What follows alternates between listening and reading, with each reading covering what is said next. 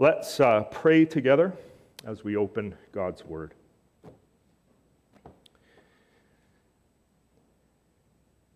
Yours, O Lord, is the greatness and the power and the glory and the victory and the majesty because, Lord, you made and own everything in heaven and on earth.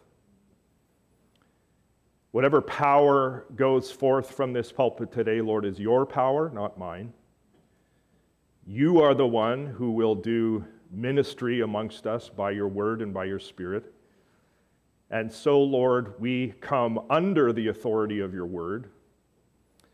And as sinners who are recovering by your grace, we pray, Lord, that we would have listening ears this morning, that your Spirit would encourage us and prod us in the ways that you would have. And Father, that we would not go unchanged into our jobs and our families and our school settings, wherever we're going this week, Lord, but that you would transform us further even now by word and spirit as we come under your authority.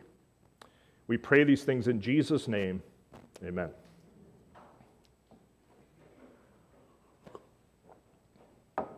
This past holiday Monday, my daughter Autumn and I took a walk through parts of the beautiful Mount Royal Cemetery.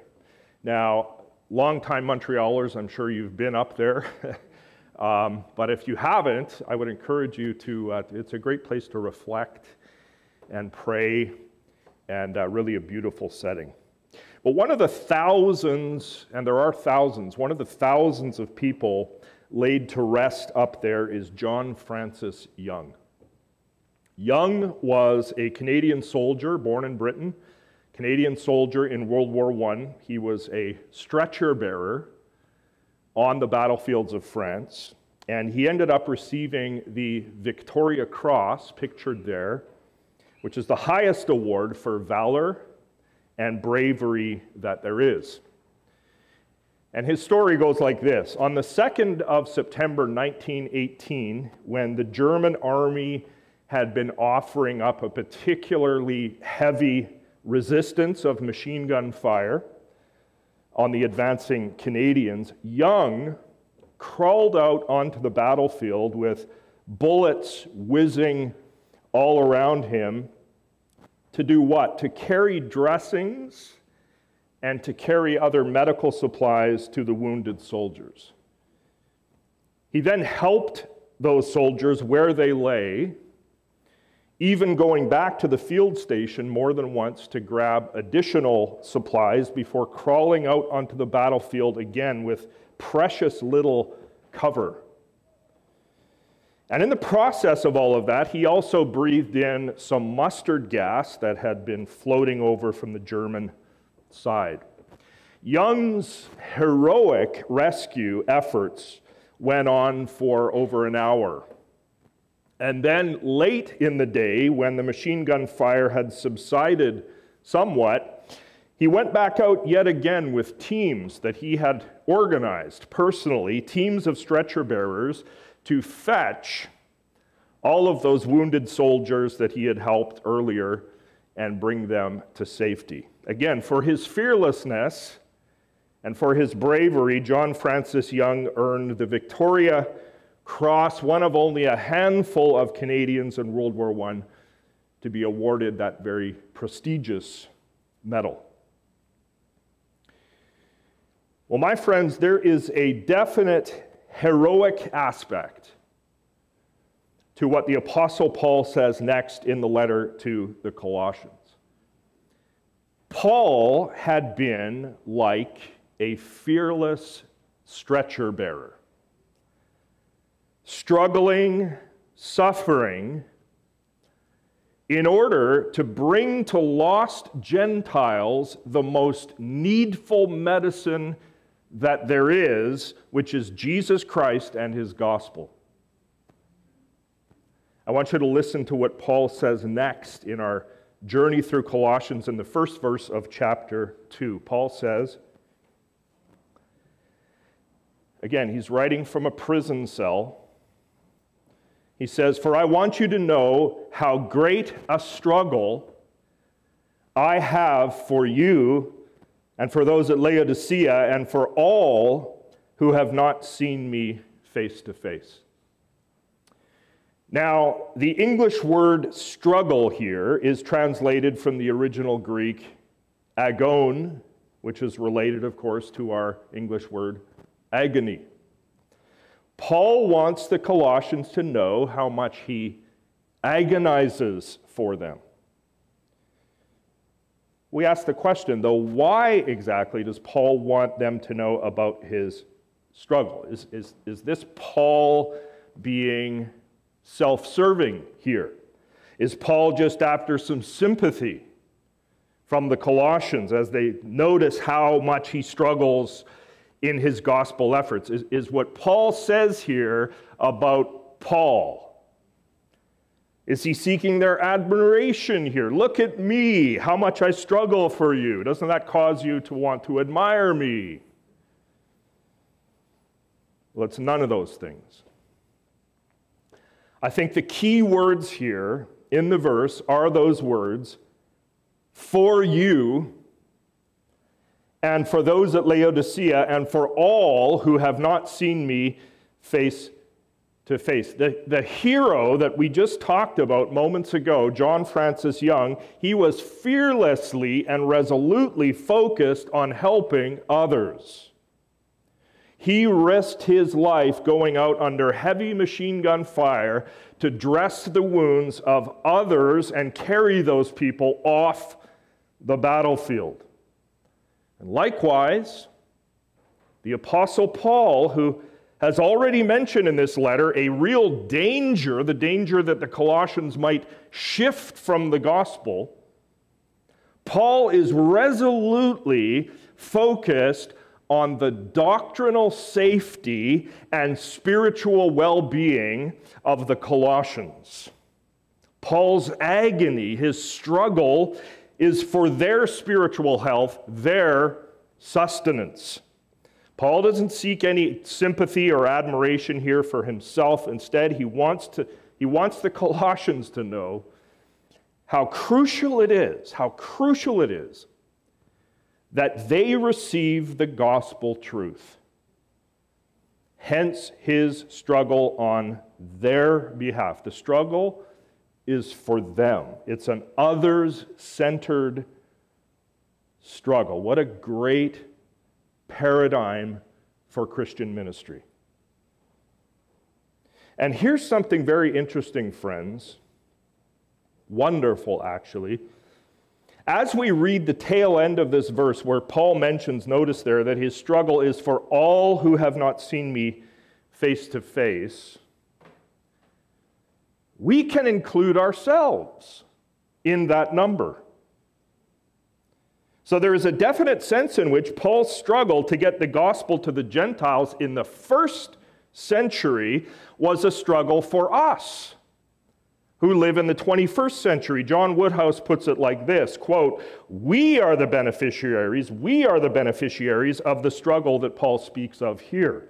As we read this letter, we are the very direct beneficiaries of his strenuous efforts to see Christ known in the nations. So as Gentiles who have been adopted into God's family centuries after Paul, we say, thank you, Paul. Well, in the next verse, then, Paul gives us what really is the goal of his whole struggle. What was Paul trying to accomplish as he agonized in his gospel efforts? He says of this whole large group of people that he's just mentioned there in verse 1, which included the Colossians, he says, I struggle in this way, that their hearts may be encouraged, being knit together in love, to reach all the riches of full assurance of understanding and the knowledge of God's mystery, which is Christ. So as Paul, notice this, as he labored, as he struggled, both in person before his imprisonment, and now in letter, as he struggled and agonized to proclaim Jesus Christ, to show from the Old Testament that Jesus is indeed the Christ, as he labored to spread the gospel, his goal, notice, was not to entertain people or simply to satisfy their intellectual curiosities. Paul's goal, right here in the text, was to encourage hearts. That is, to bring courage, to bring strength, to bring comfort to the very center of persons, the heart. To bring strength and courage and comfort to people's volitional, emotional, and intellectual lives. Lives that were knit together with other Christians in love, so that together these people would reach all the riches of full assurance of understanding and the knowledge of God's mystery, which is Christ. It was to attain this noble and God-honoring goal that Paul agonized, that he struggled. My friends, the gospel minister who is worth his salt looks over a congregation made up of believers who share a common salvation, who share a common baptism, who share a common spirit, who share a common meal. He looks over these hearts that are knit together in love, and the gospel minister's aim is to bring strength, encouragement, comfort, conviction, edification to those hearts by the ministry of word and spirit. And the gospel minister struggles, agonizes over people with the desire that they not be indecisive, in spiritual matters, but that they would have what Paul calls full assurance. Certainty, that they would have an assurance, a certainty that is derived from an understanding of the written Word of God, together with a knowledge of the incarnate Word of God, Christ Jesus, who is God's Daniel 2 mystery, who has now been revealed. And speaking of Christ, we love to speak of Jesus Christ here at Snowden. Speaking of Christ, many, many centuries before Christ came into this world, incarnate in the flesh, many centuries before, the man Job had wondered out loud about the source and the location of wisdom. Job had voiced the question in Job 28, 20, and 21, from where then does wisdom come? And where is the place of understanding? It is hidden from the eyes of all living and concealed from the birds of the air. Well, friends, it's like Paul answers Job's questions in the next verse of Colossians. Paul declares now in verse 3 that in Christ, I want you to hear this well, this is directly applicable to your week this week. In Christ are hidden how many treasures? How many treasures are left out? None. All, in this person, all of the treasures of wisdom and knowledge in the person of Jesus Christ. And when Paul uses that word hidden there, He doesn't mean hidden in the sense of concealed in secret. Rather, by hidden, Paul means safely stored up or safely deposited. All the treasures of wisdom and knowledge are safely stored up, deposited in Jesus Christ. Now, this verse is worth pausing over for a few reasons. I hope that's okay. First of all, it's very clear in this verse that Paul is once again, as he often does, he's drawing from the wells of his Hebrew Bible, from the Old Testament, and specifically from the 2nd chapter of Proverbs. If you have a Bible, you can turn there if you like. So in Proverbs chapter 2, what's happening there is a father is beckoning his son to go to assertively search out wisdom and insight and understanding. In the same way that a person would search out hidden treasures, says this father in verse 4, so his son is to search out wisdom, insight, knowledge, and understanding. And in the Greek version of Proverbs 2 that Paul would have had at his fingertips and memorized large portions of, in the Greek version of Proverbs 2, we have many of the same Greek words that Paul reuses in Colossians 2, verse 3. Words translated into English as wisdom, understanding or knowledge, treasure, and hidden. Paul uses this terminology from Proverbs chapter 2. He is alluding to Proverbs 2 as he writes Colossians 2:3. Now in Proverbs 2:6, it says that the Lord, Yahweh, gives wisdom. In other words, in your search for wisdom, go no further than the source of wisdom, which is Yahweh.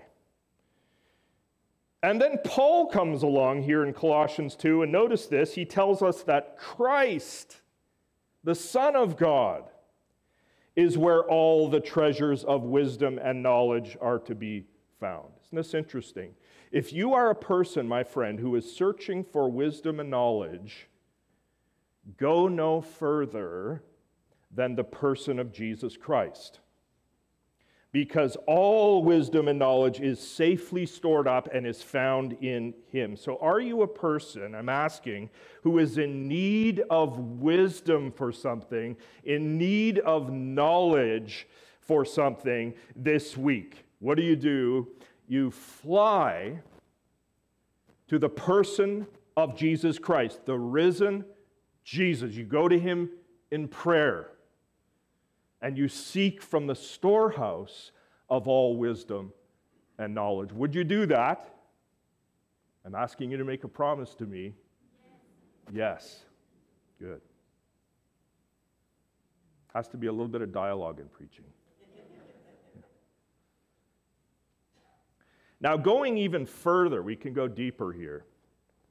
So in Paul's day, already there was a long tradition that had developed within Judaism that claimed that if you were seeking the very height of wisdom, if you were looking for the very epitome of wisdom, then you went no further than the law of God, the Torah, Genesis, Exodus, Leviticus, Numbers, Deuteronomy.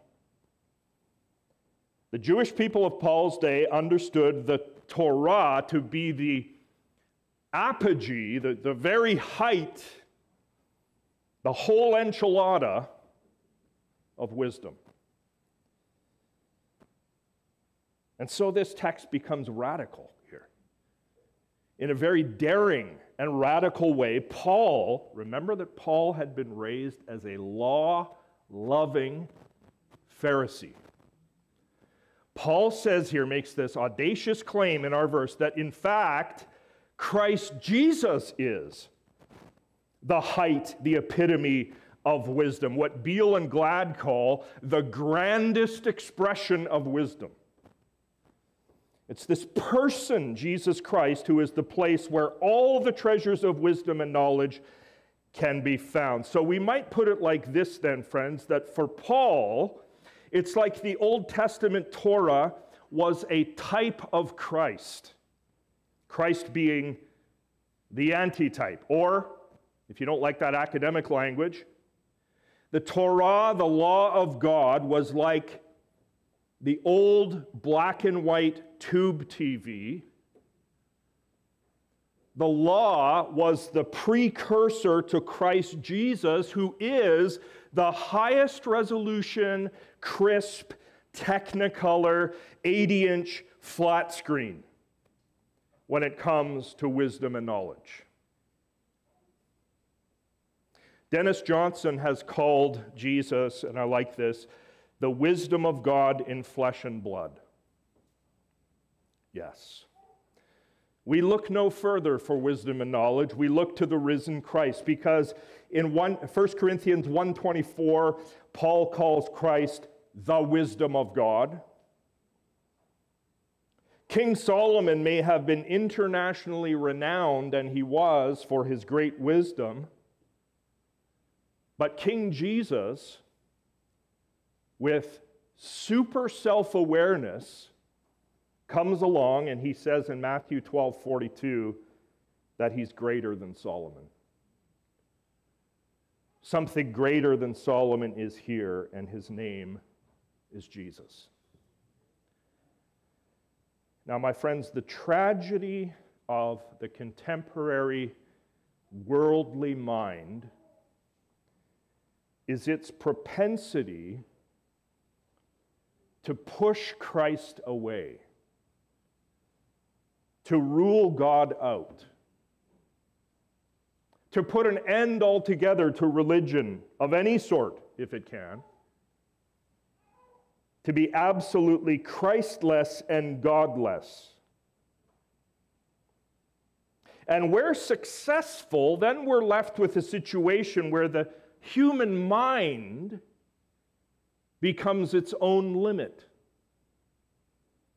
In a situation of worldly godlessness, we have a situation where the human mind is left to reach no higher than itself, because it can't reach higher than itself, having ruled God out of court. And it's then a situation where human reasoning, human smarts, human strategies, human ingenuity are the rather pathetic height of wisdom. Well, it's right here where the church, are you part of Jesus Christ's church? If so, raise your hand. Yes. It's right here where the church is so vitally, radically important in this world. It's the church in union with, we've talked about that, in union with the crucified and risen Jesus. It's the church that has access, yes, to the inexhaustible storehouse of divine wisdom and knowledge that is located where? In Christ. And to put it mildly, my friends, his divine wisdom and his knowledge so far exceeds any so-called human wisdom that it's not even a contest. And oh, how this world needs the mind of the all-wise, all-knowing Jesus Christ.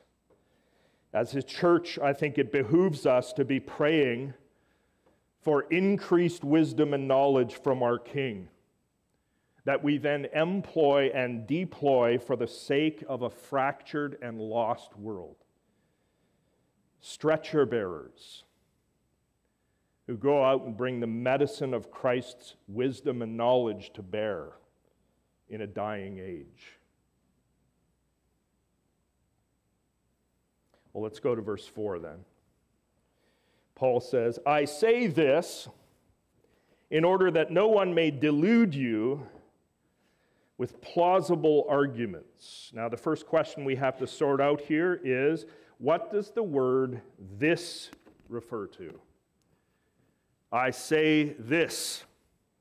Well, more than likely, as I've looked at this, and with the help of some biblical scholars, the word "this" more than likely refers backwards to what he's just said in the past several verses, where he has talked about Christ being the center of the mystery that started way back in Daniel chapter 2. I say this, I say what I've just said in the past several verses about the mystery who is Christ, Christ in you, Christ the one with all wisdom and knowledge. I say this so that no one may delude you in the church with plausible arguments. Again, friends, notice how Paul is like that stretcher bearer. He is striving, struggling for the sake of others, yes? He's concerned for the Colossians. He doesn't want these believers in Jesus Christ to be led down the garden path, so to speak. He doesn't want them to be deluded, to be deceived, to be misled, to be beguiled by what he calls plausible arguments. That phrase, plausible arguments, comes from just a single Greek word in the original text that has to do with persuasiveness. And so in the New American Standard Bible, they've translated it as persuasive argument. I say this so that no one will delude you with persuasive argument. The NIV translates this Greek word as fine-sounding arguments. Boy, that sounds so good, right? Fine-sounding arguments. The King James Version has enticing words. The Revised Standard Version has beguiling speech. Beguiling speech. So Paul struggles, he strives on behalf of the Colossians that they not come under the spell of plausible arguments, fine-sounding speech, persuasive, enticing words that would lead them astray from the truth of Jesus. What does he want? He wants them anchored unbudgingly to the gospel, to the revealed truth of Jesus Christ, the knowledge, the wisdom that are found in him. Now, I've lived 53 years, which isn't terribly long, but over my 5 decades of life, I've had the opportunity on more than one occasion, maybe you have too, to hear persuasive-sounding talks, enticing words, right-sounding arguments, bewitching speeches having to do with spirituality and God. But they don't have anything to do with the truth of the gospel. And in some cases, those fine-sounding words and speeches are very clearly opposed to the gospel. You know, a powerful orator can come around and make something sound so good, so true, so reasonable, so alluring. But in reality, that something that is coming out of his or her mouth may be antithetical, absolutely the opposite to the truth of Jesus. But it sounds so good. He said it so powerfully and so persuasively. Paul is like our stretcher bearer who's out there on the field, struggling and striving through the hail of bullets on behalf of the Colossians, desiring that they not be fooled, that they not be enticed by arguments and ideas that lead them away from the truth of Jesus Christ. Paul is there saying to these believers, in essence, he's saying to them, shouting to them, look, here is Jesus Christ. Here is the treasure store of all wisdom and all knowledge. Turn the eyes of your hearts adamantly on him. Feed on him exclusively. Go to him. Draw your everything from the vine. Now, there is evidence to suggest that the Colossian Christians were being exposed to false teachers who were combining, listen, Jewish teachings with a measure of Greek philosophy. And these new Christians in the Colossian church, most of whom were Gentiles, remember, they had been reared in an atmosphere of heavy Greek philosophy. And so they would be attracted to this kind of teaching. A little bit of Judaism, a little bit of Greek philosophy, syncretized and mixed together. Let's come to 2023, where we live. There is a philosophy of the times that is floating around heavy in the air, that has a definite religious flavor about it. But when you run the diagnostics, you find out pretty quickly that in essence it is an antichrist philosophy from top to bottom.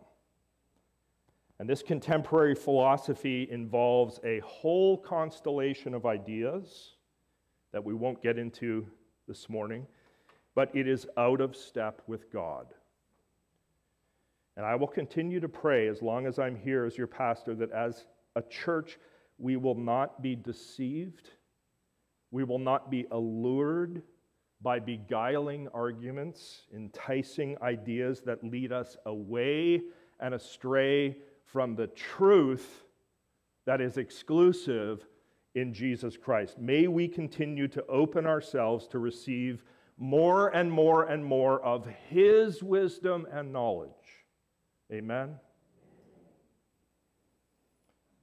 Paul ends this section then in verse 5 as he says to the Colossians, this is beautiful. For though I am absent in body, there in the prison in Rome, far away from them, yet I am with you in spirit. Now get the picture here. The Colossians are gathered there in the presence of the Holy Spirit to listen to Paul's letter as it is read to them. And Paul considered himself to be there with them in and by the same Holy Spirit who unified them all together. And Paul says, I am what? Rejoicing to see your good order and the firmness of your faith in Christ. So notice this, my friends. The struggle of the stretcher bearer had paid dividends. Paul's suffering on behalf of these Christians had produced fruit. There was a good order amongst the Colossians. Greg Beale has argued that probably this was good doctrinal order, which in turn was connected directly to the firmness of their faith in Christ that he mentions here. So doctrinal order is connected to firmness in faith, while doctrinal disorder, false teaching, error, that's connected to weakness in faith, instability in faith. Okay, so this morning we've talked about the stretcher bearer struggling to reach others who were wounded on the field, risking his life to bring them dressings and medicine. And we linked that to the Apostle Paul struggling and suffering for the sake of bringing others the truth of Christ and his gospel. But what we've noticed in this section is that Paul has talked about his rejoicing. It's remarkable his joy in the midst of his imprisonment, in the midst of his sufferings for their sake. In 1:24, he had said, I rejoice in my sufferings for your sake. And in 2:5, he said, even though he couldn't be with them physically because of his imprisonment for the gospel, he said, I am rejoicing to see your good order and the firmness of your faith in Christ. What's the point? The point is that for Paul, the struggle, the agony, the sufferings that he experienced as he spread the gospel were not, listen, were not a grudging sacrifice. They were a joy.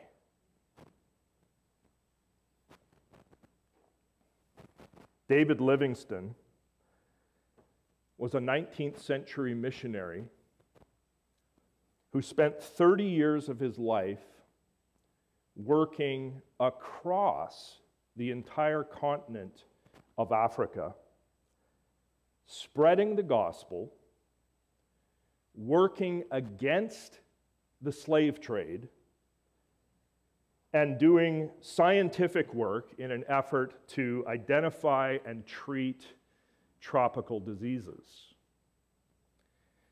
In his gospel efforts, Livingstone experienced many, many trials, many hardships, lots of suffering, including fevers, cholera, ulcers.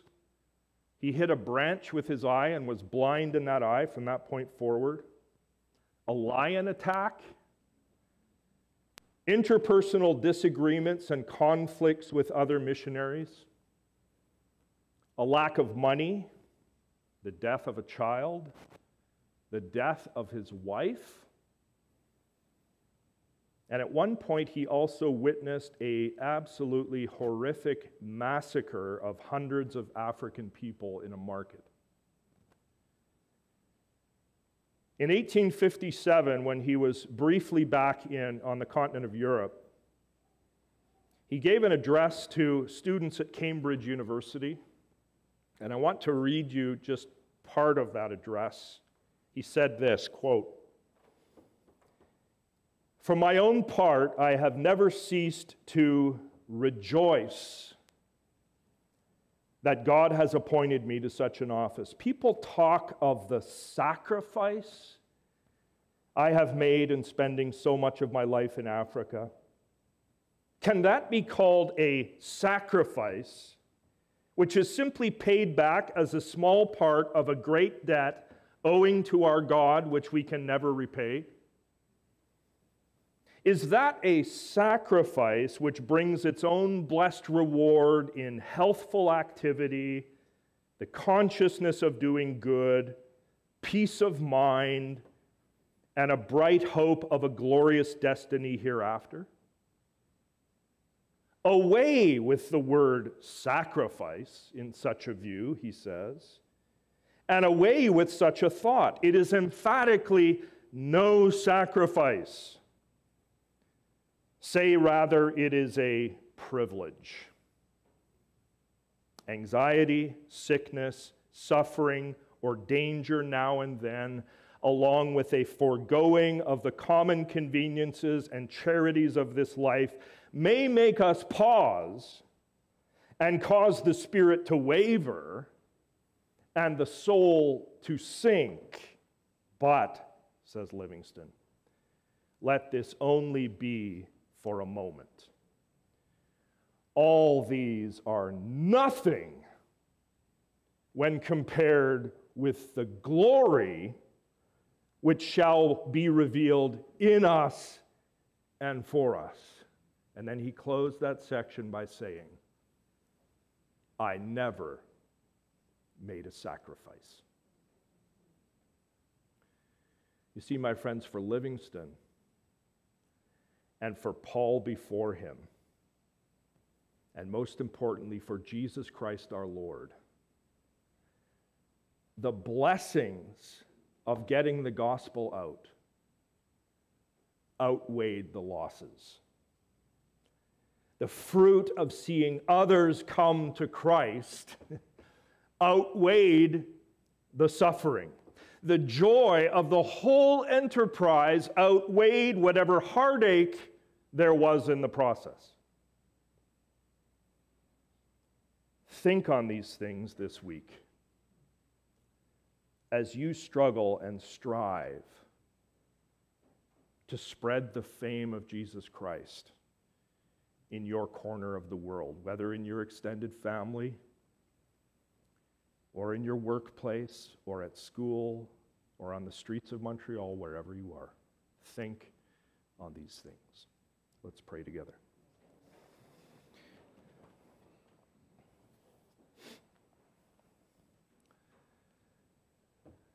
Our Father in heaven,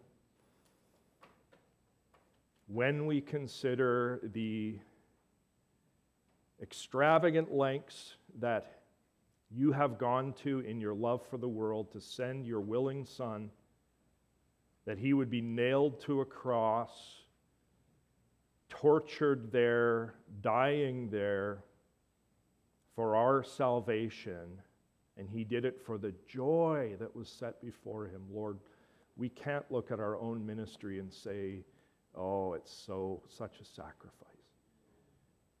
Lord, help us this week by your Holy Spirit to grant us the rejoicing and the joy in the midst of the struggle, the midst of the agony that we so desperately need.